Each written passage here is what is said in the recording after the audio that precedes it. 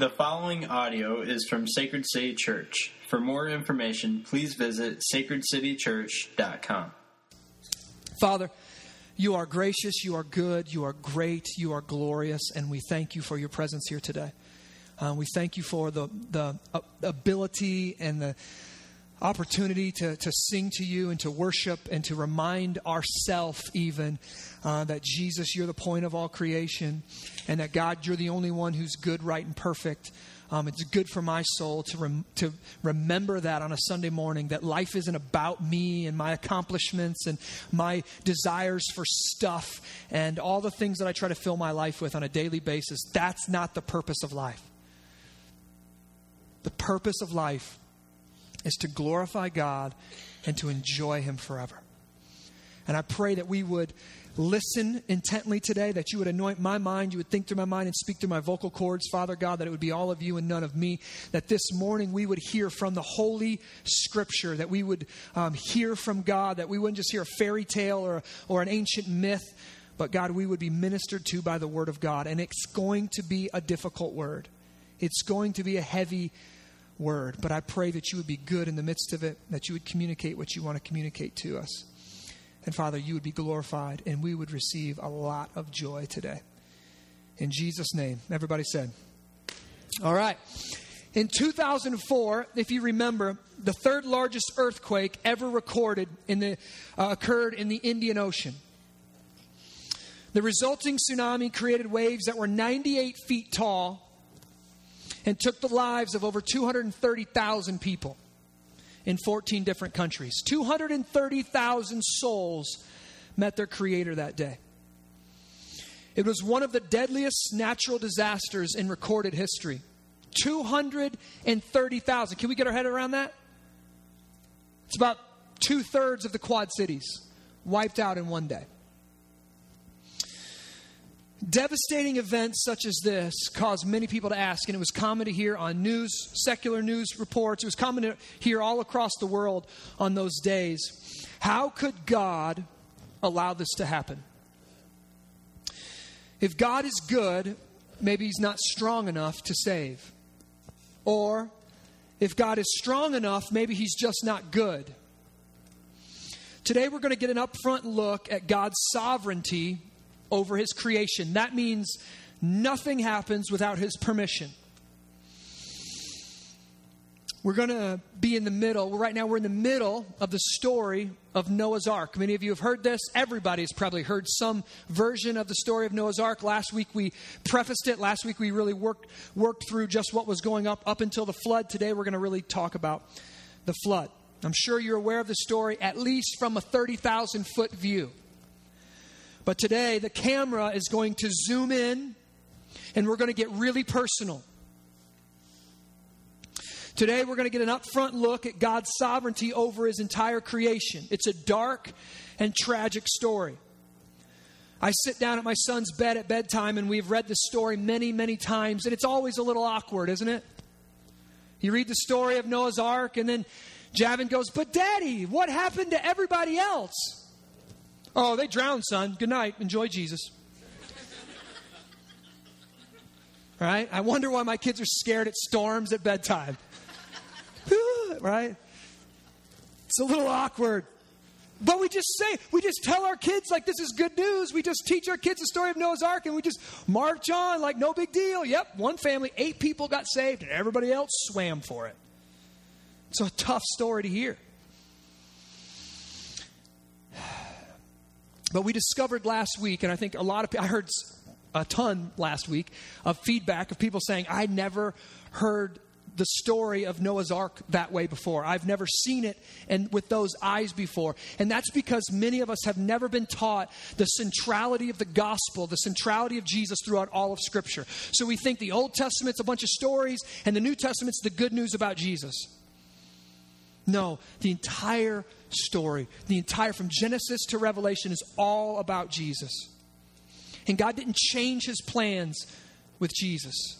God fulfilled His plans with Jesus. So we saw last week the story of Noah is not the story of God looking down and seeing some super righteous and holy man and then choosing to save him because he was the one guy that was actually hitting home runs spiritually. God wasn't in heaven like, oh, nobody else is doing anything good. Oh, this one guy, Noah, he's the only guy. He's on my team. I'm going to go down and save Noah. Noah was no different. He was a broke sinner just like the rest of mankind, but God showed Noah grace. Noah found favor in the eyes of God, not because of anything he had ever done or anything he would ever do. Noah found grace. Now, last week we saw that Hebrew word for favor is the first time grace is ever used in the Scripture, and grace is God's one-way, preferential treatment. God's one-way, preferential treatment. So today we're going to study an incredibly dark story, the story of God showing one family, say one family, grace in the midst of displaying His justice to the rest of mankind. But that's not fair. That's right. It's grace. God's one way, unfair, preferential treatment. If God was only fair, they all would have drowned, Noah and his family included. That's what they deserved for rebelling against God. That's what they deserved for building their life on something other than God, from worshiping something other than God. So Noah and his family got grace. But here's the thing. Grace is more than just, no big deal, Noah. I'll look past it. Your sin? Not a big deal. Grace is far more than just overlooking. We saw last week, one of the miraculous things about receiving grace is that it makes a person righteous. It's like a seed planted in the soul of man that grows up and makes a person righteous. That's another way of saying that grace had its work in Noah and produced an obedience to God. Grace produces obedience to God. I hope you hear that. Because the first time we ever hear about grace, one of the first responses is, sweet, nothing I do matters. I can go live my life however I want and just ignore God. And God will just look at me and He has to give me grace. Absolutely not. One of the signs of a heart that's been changed by grace is that heart begins to produce obedience to God. So Noah was a normal dude, sinning and breaking commandments just like everyone else, but God chooses in His sovereign will to give him grace and to come down and to walk with Him and to talk with Him. And what does Noah say? Or what does God say to Noah? My bad. God said to Noah, I want you to build me a zoo boat. God gave him the dimensions, 1.4 million cubic feet, big enough to fit 55 modern-day rail cars inside it. Noah was bivocational. He was, for the next 120 years, he worked at building this boat and preaching the gospel. Noah was telling his friends, his neighbors, his family, God is good, but we've turned from Him. But He's gracious to forgive us. He gives us time to repent, but judgment is coming. It's the gospel. Noah swings a hammer for 120 years, and nobody but his family listened. Nobody but his family listened. Nobody else repents. Nobody else experiences life change. Nothing doing. Look, I want you to see something here that I think is really important for you to understand about the Christian life.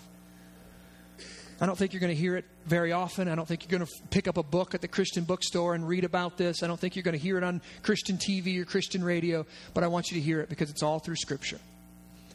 God does not promise you an easy life. He doesn't promise you comfort and success in all your endeavors. We like to think that if we love God and we try our best to obey Him, everything will work out the way we want it to, and He is obliged to make us successful. Because we want this to be true so bad. It's like that kid who wants to, I'm going to go pro. I'm going to be a pro football player. I'm going to be a pro baseball. I want it so bad. Everybody's like, dude, you're second string, bro. You're on the J, dude, it ain't happening. But he just wants it to be true so bad he can't hear nobody else. It's the way we are with prosperity and success. We want it to be true so bad. Those who moderately know their Bible will search out scriptures that seem to back this up. God wants to bless us. God wants to make us the head and not the tail. God is for us. If God is for us, who could be against us? Scriptures that seem to promise them victory, comfort, and prosperity in this life. And they will proudly declare, this is what God wants to do for me. See, God blessed David like this. God's going to bless me like this. But God is sovereign. He's totally free, and he only does the things that pleases him. He raises one up and he pulls another down. Now listen, the book of Hebrews is one of my favorite books. It's an amazing book. And in Hebrews chapter 11, it's often called the Hall of Faith. It's a who's who of all the faith stars in the Bible. And I want us to go there this morning because I wanted to see something. As we've progressed through Genesis, we've heard about a few dudes. We've met a guy named Adam. We met a guy named Abel. We met a guy named Enoch. We met a guy named Noah. And I want you to go to Hebrews chapter 11 with me this morning. It's not going to be on the screen because I didn't give the guys the scripture. So don't freak out, boys and girls. Hebrews chapter 11. When you're there, say there. Okay. Hall of Faith, verse 1. Now faith is the assurance of things hoped for, the conviction of things not seen. For by it the people of old received their commendation. Commendation means they were approved. It means they were deemed righteous. It means they got what they were looking for, right? Why did they get what they were looking for? By faith. Now I want you to look at this. By faith we understand that the universe was created by the word of God, so that what is seen was not made out of things that are visible. Look at this. By faith, Abel offered to God a more acceptable sacrifice than Cain, through which he was commended as righteous. God commending him by accepting his gifts. And therefore, and through his faith, though he died, he still speaks. Verse 5. By faith, Enoch was taken up so that he should not see death. And he was not found because God had taken him. Now, before he was taken, he was commended as having pleased God. And without faith, it is impossible to please him. For whoever would draw near to God must believe that he exists and that he rewards those who seek him. Yes, God rewards those who seek, those who want to be near to God. God rewards them. Yes, I've been wanting that Cadillac all my life. Verse 7. By faith, Noah, being warned by God concerning events as yet unseen, in reverent fear constructed an ark for the sake of his household. By this he condemned the world and became an heir of the righteousness that comes by faith. I want you to see this morning. Abel, Enoch, Noah, each was deemed righteous by God, and but received something totally different in their life circumstances from the hand of God. Do we see this? Abel, Enoch, Noah all walked with God. Each one their life looked completely different. One murdered, Abel, murdered by his brother. Enoch, one taken by God at 365 years. Noah, one experienced immense difficulty, but was saved in the midst of great divine judgment. Do you see this? The common denominator was they all walked with God. That is what God promises to those whom he declares to be righteous. The walk. I will walk with you. I will be near to you. The surroundings and the circumstances will vary, but God's gracious presence will not. The reward of grace and faith is the walk. His nearness is the reward of the gift of faith. Do you hear that? I hope you hear that this morning. God does not promise to say yes to all your prayers. God does not promise to give you that thing that you really, really want. God promises to be near to you. Christians, do you hear that? That is the goal of the Christian life, to walk in an intimate, near relationship with God. Not to have our circumstances go the way we want them to go. And in this story today in Genesis, we're going to see that Noah has been dealt a really tough hand here. If I was Noah, I'd be asking God, come on, God, well, I want the Enoch plan. Come on, just beam me up here. Enoch walked with you and you zapped him up to heaven to be with you. I'm walking with you and you've given me this tough, really tough, incredibly tough job to do. And God whispers down, would you rather have the Abel plan?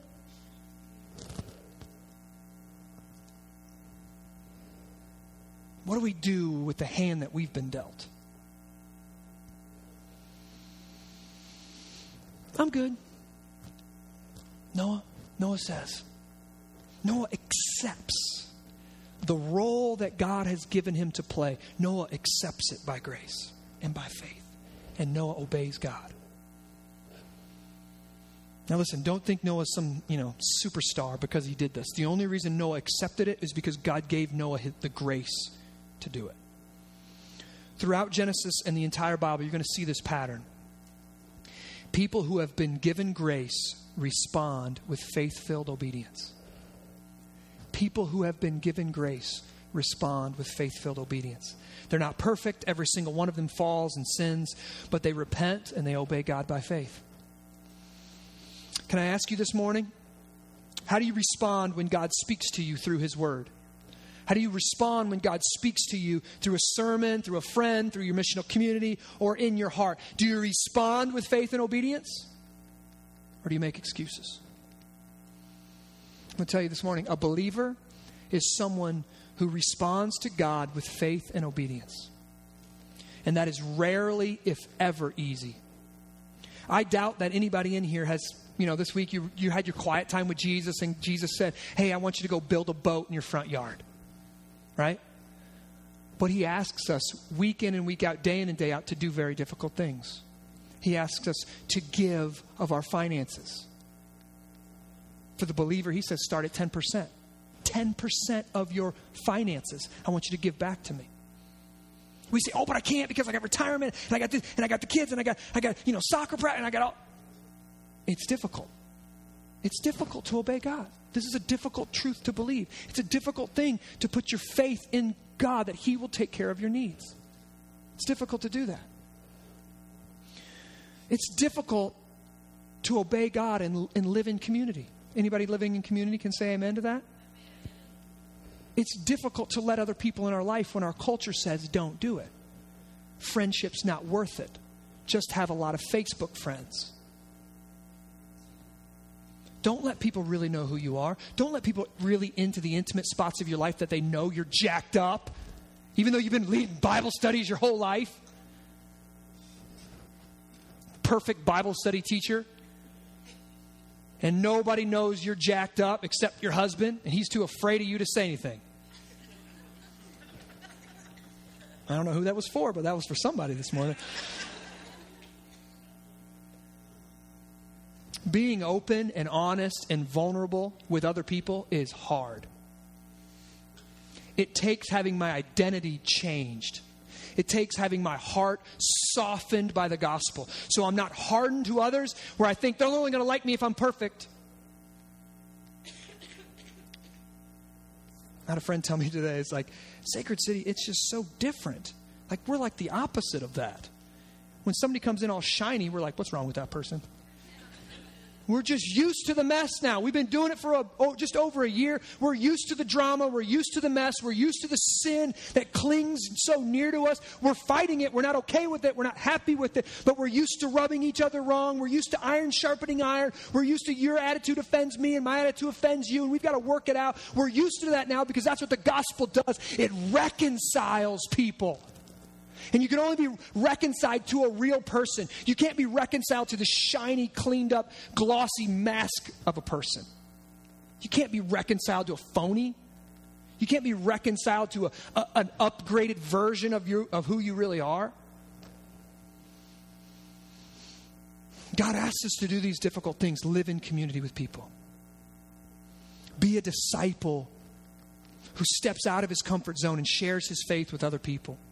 Be a person who goes to the neighbor and offers to help and lays his life down for others. Join a missional community, even though your schedule is too slammed and you got too many kids and there's too much craziness and you just can't do it. God says, do it. How do we respond when he says to do these things? How does our heart respond? Do we respond with faith and obedience, or do we respond with our list of excuses? It's difficult when God says, I want you to forgive that person. And we stand back and we say, but remember what they did? And they never repented, and they never apologized. They never even acknowledged it. It's difficult, isn't it? It's difficult to offer grace and offer forgiveness and take the wrath of that person. It's difficult. It's impossible without a heart changed by grace. And God asks us to do difficult things. Things that are impossible without grace. Things that when you do them, you're like, okay, that was obviously grace because I never would have done that before. Right? I would have knocked that person out. Throat punch. Bang! Lights out. Whoops, I repent. Right? I like to repent like that. Oh, my bad. Jesus loves you. Peace. Those things are difficult, but God is asking all of us to obey him and trust him in the midst of difficulty. He promises that he will be with us. He promises that he will be near to us, and if we obey him, he'll be with us there in the hard decisions. I pray that we as a church would be people who are quick to obey God. Somebody say quick. Quick to respond to God in faith and repentance. That we would have a sense of urgency about the work that God has called us to do here in our city. A sense of urgency about it. We're going to see that Noah had a tough job. And only the grace of God could enable him to fulfill it. I hope you see this today. It's my prayer that you see this today, that God's grace is a free gift. But more often than not, that free gift leads us into immensely difficult seasons. If you said, I became a Christian and I thought my life was going to get easy. I became a Christian and I thought things were going to get shiny and clean and neat. I'm sorry. If things have gotten messy, if your schedule has gotten thrown off, if you kind of feel like you have more questions than answers. That's what it means to walk with God.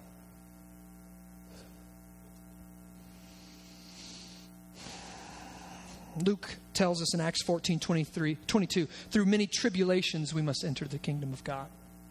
So that's how we're going to read this text this morning. We're going to get into it. We usually have a reader read, but we're covering too many chapters, so I just wanted to do it myself. So I want you to go to Genesis chapter 7. We're going to read right through it, and I'll provide a little bit of commentary, and then we're going to get into it this morning. Chapter 7, verse 1, when you're there, say there. Then the Lord said to Noah, go into the ark, you and all your household, for I have seen that you are righteous before me in this generation. Now, remember, God has already in chapter 6 produced this righteousness in Noah. Noah didn't just well up this righteousness on his own. God, by his grace, did it, and Noah responded, and God made him righteous. So that Noah's not producing this righteousness on his own. God is producing this righteousness in him. Verse 2, take with you 7 pairs of all clean animals, the male and his mate, and a pair of the animals that are not clean, the male and his mate, and 7 pairs of the birds of the heavens also, male and female, to keep their offspring alive on the face of all the earth. For in 7 days I will send rain on the earth, 40 days and 40 nights, and every living thing that I have made I will blot out from the face of the ground. And Noah did all that the Lord had commanded him. Noah was 600 years old when the flood of waters came upon the earth, and Noah and his sons and his wife and his sons' wives with him went into the ark to escape the waters of the flood. Of clean animals and of animals that are not clean, and of birds and of everything that creeps on the ground, 2 and 2, male and female, went into the ark with Noah, as God had commanded Noah. And after 7 days, the waters of the flood came upon the earth. I want you to imagine this with me this morning. You're Noah. You've been faithful to God for the past 120 years. You've built the ark. You've preached the gospel faithfully. The animals have filled the boat. Your family has joined you on board. And now you are standing in the doorway of the ark and you're looking out over your city. Can you see it?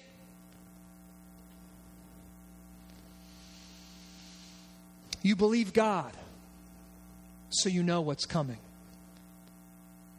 You know that His judgment is about to rain down on the earth, and everyone you know is about to die. Can you feel that? You look over your city, and you just weep. You see your neighborhood.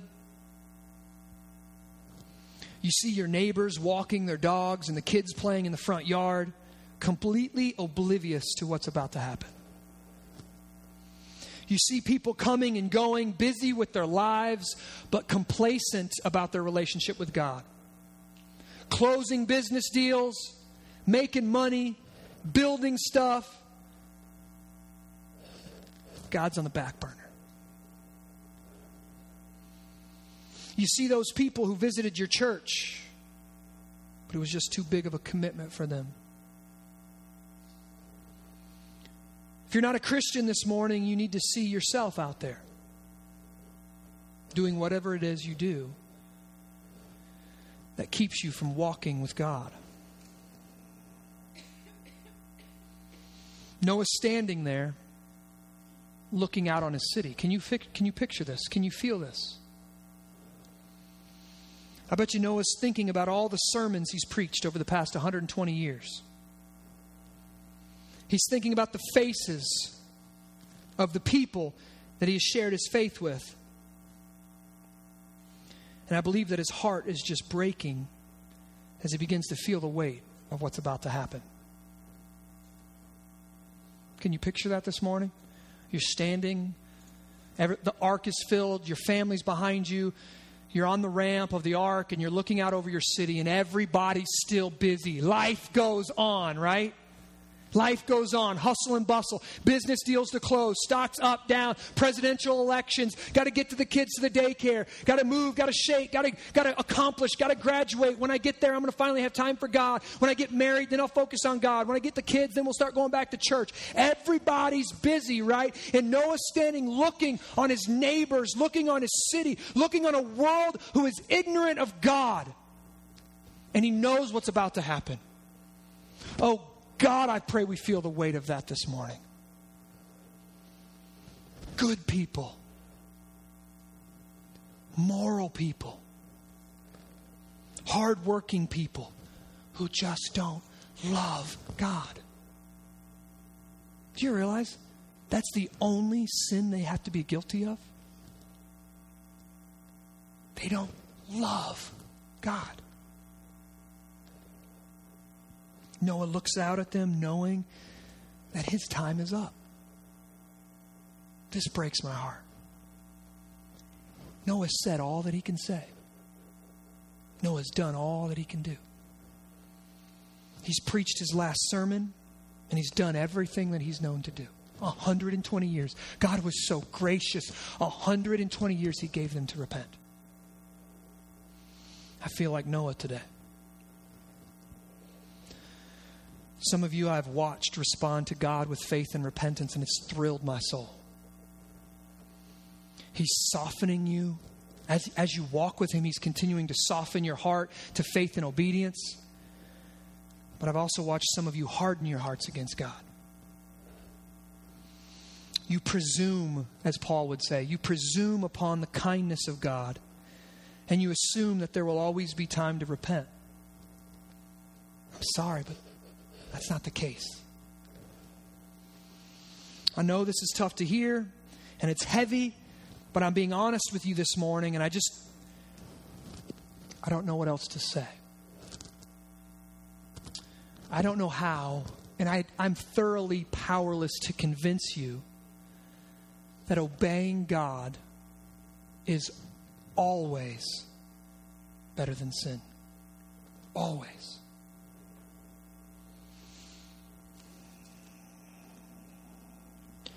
Ready for the good news? Sorry, it's not coming for a long time. Verse 11.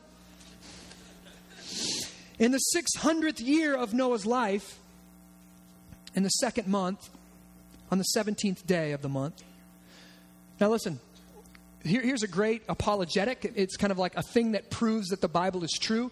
There's flood stories throughout almost all the religions of the world. It's just because it actually happened.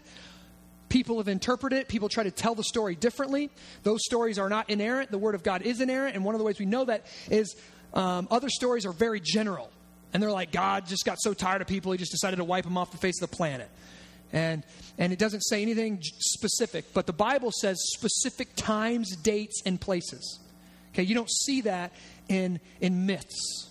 Right here it says very specifically how old Noah was. It says what the date was. It says when it happened. Okay, on that day, all the fountains of the great deep burst forth, and the windows of the heaven were opened. Now, this is interesting. If you remember from Genesis that when we studied through Genesis chapter 1 and chapter 2, the world was formless and without void, right? And water was over the face of the deep, and everything. The water just symbolized chaos, and everything was just chaotic. And God came down and breathed over the water, and he separated the water from dry land and the sky from the water. We see a complete reversal of creation here. God is reversing the order of his creation, and he's allowing a reversal. He's allowing creation to cave in on itself, as it were. He's allowing chaos to wrap the globe once again.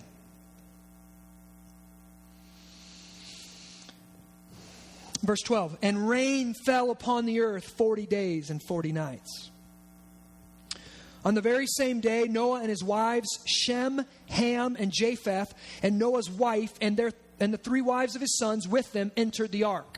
8 people in all. They and every beast according to its kind, and all the livestock according to their kinds, and every creeping thing that creeps on the earth according to its kind, and every bird according to its kind, every winged creature.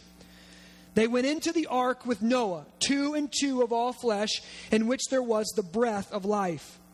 And those that entered, male and female, of all flesh, went in as God had commanded him. And the Lord shut him in.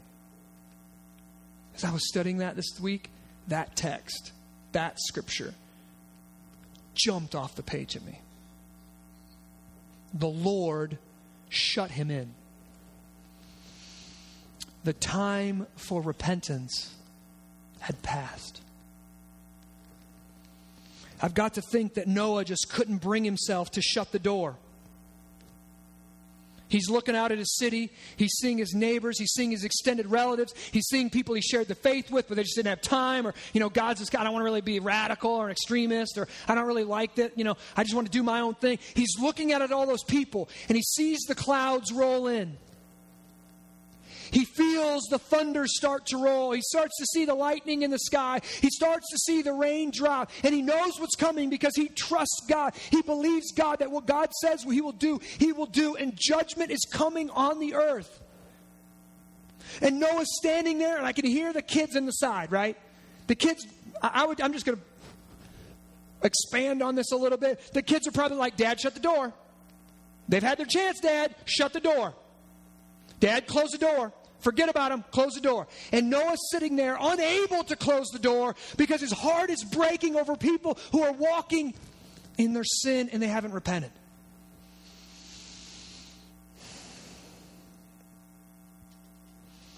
He's watching the rain fall, and he's hoping against hope that there's still time for someone to respond in faith. But God himself closes the door on salvation. God himself closes the door on salvation. Noah and his family of 8 are the only humans who are saved. Now, I'm going to continue to paint this picture for you, and it's not going to be pretty. But I want us to feel it. I want us to get it. And I don't think you're ever going to tell this story to your kids before bedtime the same again. The door to the ark closes as the rain begins to fall. I see Noah run into a window to watch as God's promise unfolds. God is faithful. He always does what is good, right, and perfect. Noah probably sees children playing in the rain and enjoying what many scholars believe to be the first ever rainfall on the earth. But the waters don't stop. The rain keeps falling. Eventually, people are going to start to realize what's happening. Panic begins to set in. People rushing to get their things and to get to higher ground. It was the sick and elderly who drowned first. Probably swept away by swollen creeks and rivers, unable to get themselves to higher ground.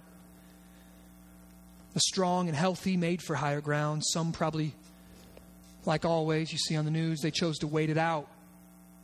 And they woke up in the middle of the night with the waters rising in their houses. Not knowing what to do, they probably do what so many people do in flash floods, and they climbed a tree or they got on top of their house to try to wait it out. Maybe they're waiting for rescue. But the rains keep falling. Eventually, you've got to believe that they're going to realize what's going on. There comes a point when they just know this is the end. I'm going to die. Noah was right. As their houses collapse amidst the ferocity of the waves, they swim for it and they try to cling to any floating scraps they can get their hands on. They kick, they scream out, they pray for the rains to stop, but it just keeps falling. God's justice and God's judgment is fatal and final. In His graciousness, He had given them 120 years to repent, and now it was too late. As I was studying this text this week, I was praying and I just started wondering, I wonder who he was. I wonder who the last man was to succumb to the rising waves. Who was the last man to give up? More than likely, he was a young, brave Olympian who hightailed it to the mountains, thinking that his youth and his strength could save him, like it had so many times before. I'm young. I'm invincible. I'm strong. I'm smart. I can beat this.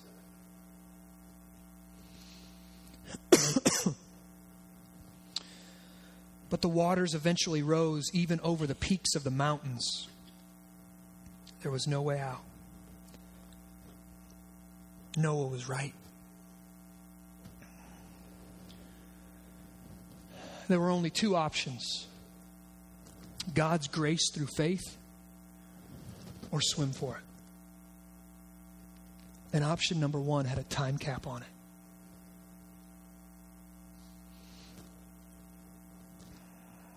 It's hard for me to imagine this. It's hard for me to put myself in Noah's shoes. He's in the boat as the rain beats down on the roof, and people scream, and they pound on the door, and they beg to be allowed inside. You were right. You were right. We were fools. Let us in. But God had shut him in. Revelation 3:8 says that Jesus opens doors that no man can shut, and He closes doors that no man can open. God had closed the door on salvation, and Noah couldn't open it back up. I know it's dark. I know it's tough. It's in this moment we need to be reminded that God said the wages of sin is death.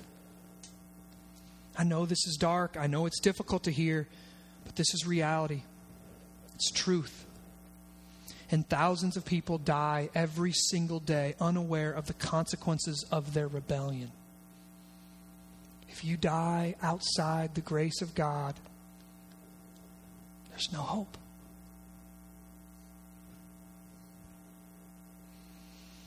You want a life away from God? You want a life away from God? You want to do what you want to do? You want to use your money the way you want to use it? You want to use your life and spend your life the way you want to spend it? Go ahead. You're wasting it. God will say, you want to do it? You want to worship football more than me? Okay, in the end it's death. You want to worship sex more than me? Okay, you can do it. In the end it's death. You want a life lived away from God? He will give it to you in the and death.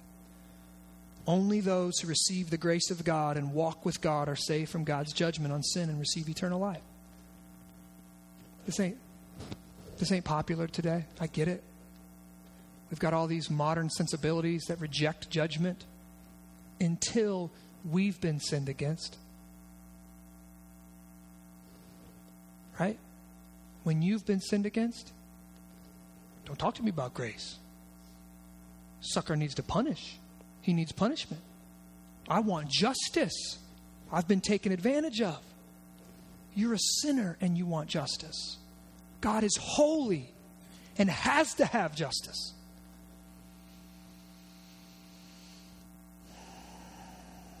Let's go back to the text. Genesis chapter 8. But God remembered Noah and all the beasts and all the livestock that were with him in the ark. And God made a wind blow over the earth. Wind, his breath. The same word, it's ruah. The same word in Hebrew that God said the Spirit hovered over the waters. Same word. The Spirit wind blows over the earth and the waters subsided. He's recreating the earth again. He created it this way once before. He destroyed it now in judgment. He's recreating it once again. This here is pointing us to the new heavens and the new earth that God will bring back to him with Jesus. When Jesus comes back to the earth, he's going to recreate the earth once more.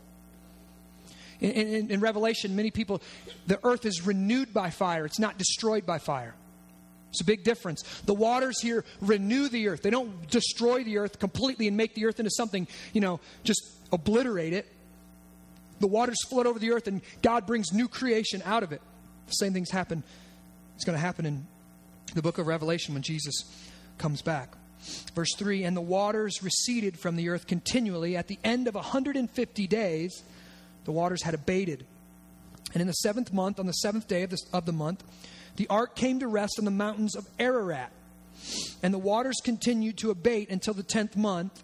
In the 10th month, on the first day of the month, the tops of the mountains were seen. Now, many people think they found the ark. There's a lot of evidence, and there's a lot of things on the Mount of Ararat. You can look into that, Google it. It's pretty cool. At the end of 40 days, Noah opened the window of the ark that he had made, and he sent forth a raven.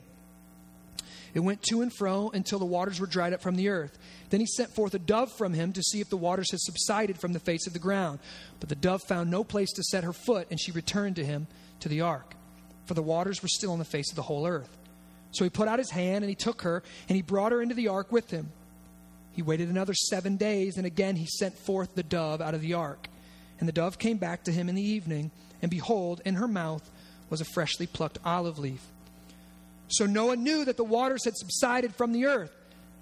Then he waited another 7 days and sent forth the dove, and she did not return to him anymore. In the 601st year, in the 1st month, the 1st day of the month, the waters were dried from off the earth. And Noah removed the covering of the ark and looked, and behold, the face of the ground was dry. In the 2nd month, on the 27th day of the month, the earth had dried out. Then God said to Noah, go out from the ark, you and your wife, you and your sons' wives with you. Now listen, I just want you to get this picture. Been floating in this floating zoo for 150 days. You've been mulling over and meditating over what just happened. All your friends, all your city, all your world that you know it has just drowned and collapsed in on itself. And after 150 days, God's promise is coming true, and you see dry land. What are you going to do? I know what I'm doing. I'm crawling out the window. I'm getting out of this joint. That place, I don't even like the monkey cages at the zoo. They stink. You walk into the little bird area, it just stinks in there. They're living in this place 150 years. You would think as soon as they see dry ground, they're out. They're bolting. Verse 15 says, then God said to Noah, go out from the ark, you and your wife. God said, go. Isn't it interesting that Noah waited to leave the ark until God said, go? Noah, like Jesus, had learned obedience through his suffering. He learned. I'm going to wait for God. I'm not going to take this into my own hands. I'm going to trust Him. I'm going to do what He tells me to do. Let's keep reading. Verse 17, bring out with you every living thing that is with you of all flesh, birds, and animals, and every creeping thing that creeps on the earth, that they may swarm on the earth and be fruitful and multiply on the earth. We hear God recreating again, speaking the same covenant, speaking the same blessing, speaking the same mission as He did in Genesis. Be fruitful and multiply on the earth. So Noah went out, and his sons and his wife and his sons' wives with him. Every beast, every creeping thing, and every bird, everything that moves on the earth went out by families from the ark. Then Noah built an altar to the Lord and took some of every clean animal and some of every clean bird, and he offered burnt offerings on the altar. And when the Lord smelled the pleasing aroma, the Lord said in His heart, I will never again curse the ground because of man, for the intention of man's heart is evil from his youth. Neither will I ever again strike down every living creature as I have done. While the earth remains, seed time and harvest, cold and heat, summer and winter, day and night shall not cease. Now I want you to imagine this with me again. Noah, as the head of his family, is the first to walk down the ramp from the ark. He steps out on dry land. For those of you who watch Bear Grylls, what are the first thing Noah needs to do? Right? Fire, shelter, water, food, right? It's like the basic, the necessities. That's what Noah's got to do. Noah, when you get out there, you got to build civilization, and you got to go be fruitful and multiply. You got to provide for your family again. All the things of life have to happen again, Noah. Noah's got to have a list when he steps out. And if Noah didn't have a list, you know his wife did. Ladies, can you imagine the amount of laundry that would pile up while living in a floating zoo for 150 days? You're like, well, I live there, but it don't float, right? It's the same thing. Listen, I bet Noah's wife and daughters-in-law had been sitting around on Pinterest the entire time, pinning ideas of what they're going to do when they get back on dry land. Right? That's what I'm going to do when I get back to real life board. I bet they all had their list. I'm going to run a mile just because I can. I'm going to climb a tree. I'm going to get a Big Mac. But what does Noah do? Noah steps off the ark as the head of his family men. Men, hear me. What's the first thing he does? Check the scores? See how his fantasy football team's doing? What's the first thing he does? Call into work, see if there's any messages. What's the first thing he does?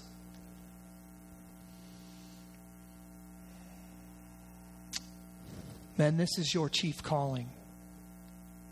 Men, this is your chief calling. First thing Noah does is he worships God.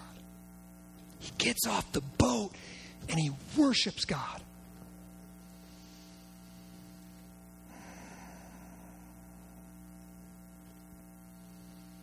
That's what people do who have had their hearts melted by grace. Noah knew that he was no better than the people who died in the flood.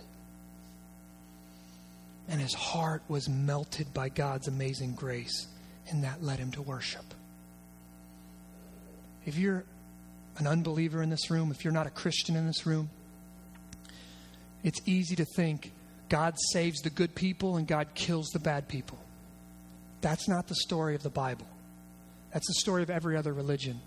The story of the Bible is we're all bad people. We all wear the black hats in the Western.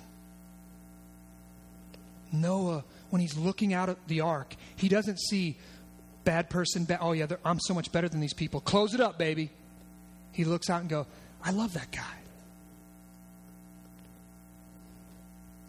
That guy makes my shoes. Right?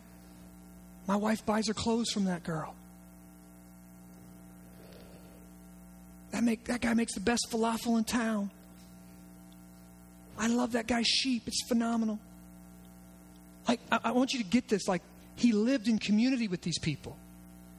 his cobbler. It's where they get their milk. It's their grocery store attendant. It's their barista. It's the people he lives life with. And he's not arrogantly looking down at them like, oh, I'm so much better than you. You deserve to swim for it. He's looking out saying, I deserve to swim for it. I'm no better than them, but God by his grace saved me. And that melts a man's heart. And that leads a man to worship. This is the power of the gospel. God chose you. Not because of anything you have done or ever will do. And he gives you grace. When you accept that grace by faith, it will begin to melt your hard heart of stone, and that will give you joy. That will cause you to worship. You think, what is worship? Worship is having joy in something. That's what it is. That's why the command to love God is so impossible. He wants us to enjoy him. If you don't enjoy God, you don't even know what it means to be near him. Worship God. Worshiping is enjoying God. You can do that in this room as we worship and lift our hands to our Savior King. You can do that on the golf course. You can do that as you work. You can do that as you pray over your kids. You can do that in your everyday life. It's a life lived to glorify God and to enjoy him in all of life. When you realize that, in the core of who you are, and you stop hanging on to this thread of I'm good enough for God, and I have this thread of self-righteousness that I hold on to, that I'm still not as bad as that person. When you can let go of that, and you can see that you are ultimately no better than anyone else on the planet, but God has loved you with his one-way preferential love. It empowers you to obey God, and it empowers you to worship him above all else. And I hope you can see that today. I pray that you see that Noah was a sinner just like us, but through God's grace and his faith and obedience, his family was saved from God's judgment against sin. And you're going to see in the coming weeks that Noah is still a sinner. God doesn't save him and expect him to be perfect. Noah is still a sinner. He's actually a drunken pervert whose family eventually goes bad with one of his sons getting cursed by God. So there's still grace. God doesn't save you and then expect you to lead perfectly. You're going to sin. You're still a sinner. You still need grace daily. Bottom line, Noah wasn't even faithful enough or obedient enough to save himself. Noah's sin still piled up. Noah still needed a perfect righteousness in order to be saved. Noah needed a Savior himself. And Jesus is that Savior. Only Jesus obeyed God perfectly.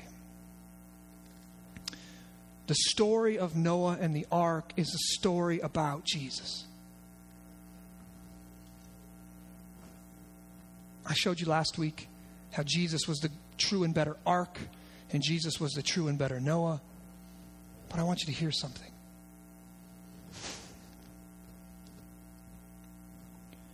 Jesus was also outside the boat.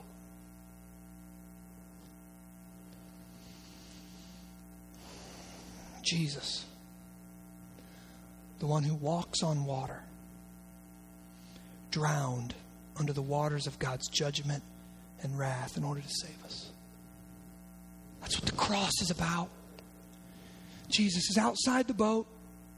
Father, he says, God, my God, why have you forsaken me? He's beating on the boat. Jesus was cast out. Jesus had to swim for it. Jesus drowned in the wrath of God to save us.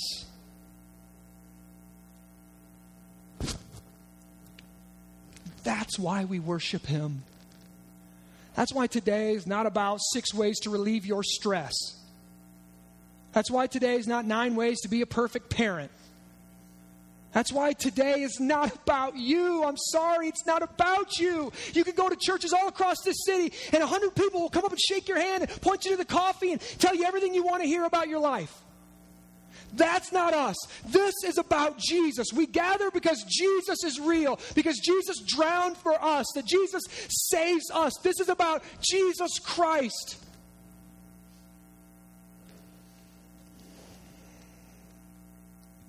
Will you worship him? Will you take him as your Savior King today? We asked that question in the beginning of the sermon. Why does God do these things? Why does God allow these things? Well, it can't be that he doesn't care. It can't be that he's not good, because he did it to his own son.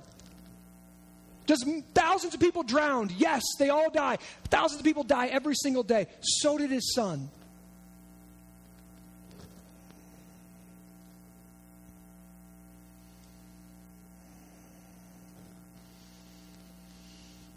I pray that we could feel this. I pray that we could experience true grace in the midst of God's divine judgment and wrath, because we'll never get grace if we don't get it. And this is what we deserve. We deserve to swim for it. And every person who says, God, I don't want your righteousness. I don't want your son. I don't want to live for you. I don't want to know you. I don't want to be near you. I want to be a fool. I want to go to the club and I want to hit it and quit it. I want to live my life the way I want to live it. I want to do with my money what I want to do. On Judgment Day, you're going to be swimming for it. And just like the waters of God's wrath and the flood, you won't make it. But for those who by God's grace put their faith in Jesus, we stand before the judgment of God, and all of that wrath and all of that judgment was placed on Jesus.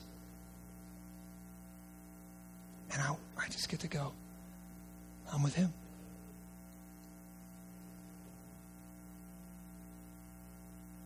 Jesus Christ saves sinners, of which I'm the worst. Father, I thank you for your Spirit.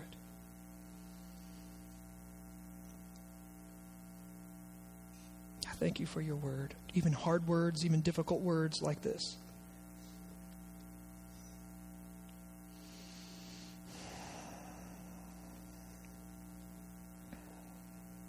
And I pray that it would move in our heart, that it would soften this hard heart of stone,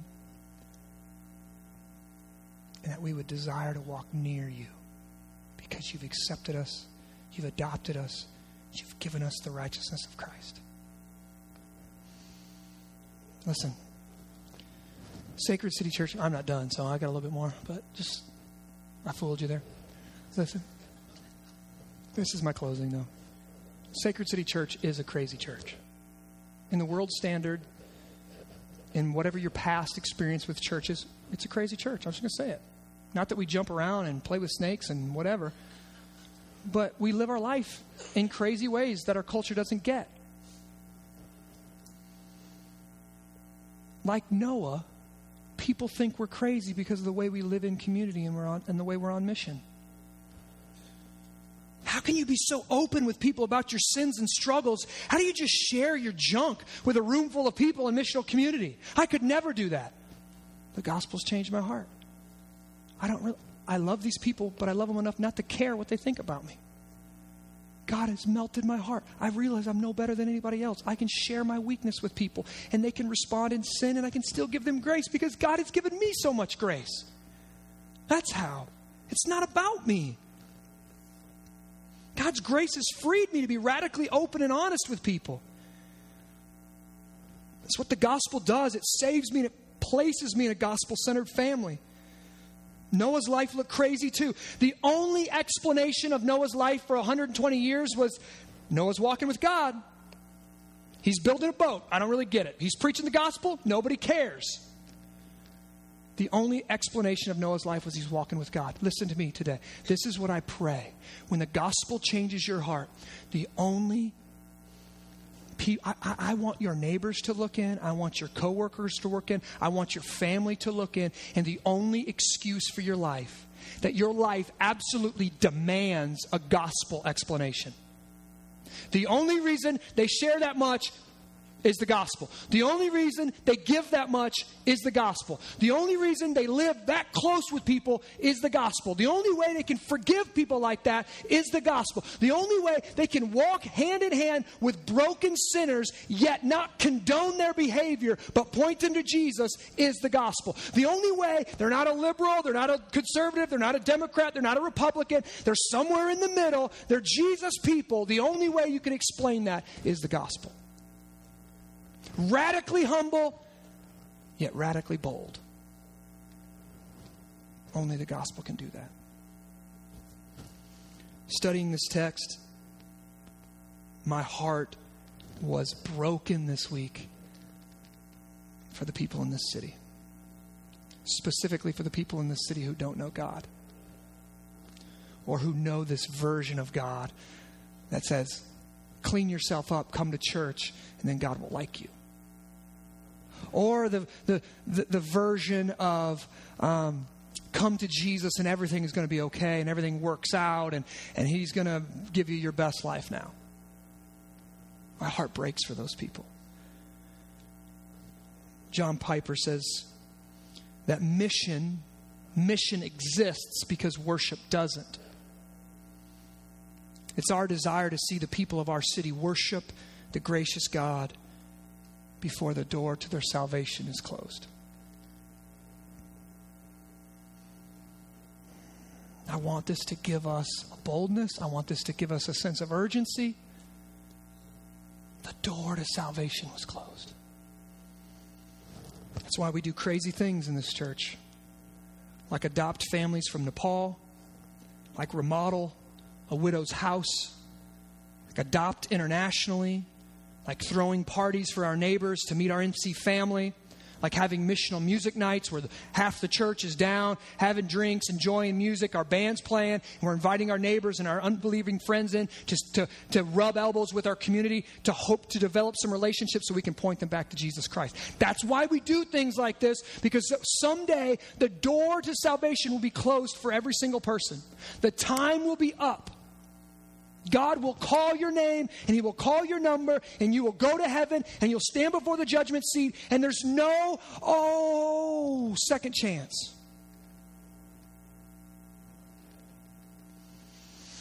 We do all these things because we want people to know and worship our great and gracious God before time runs out.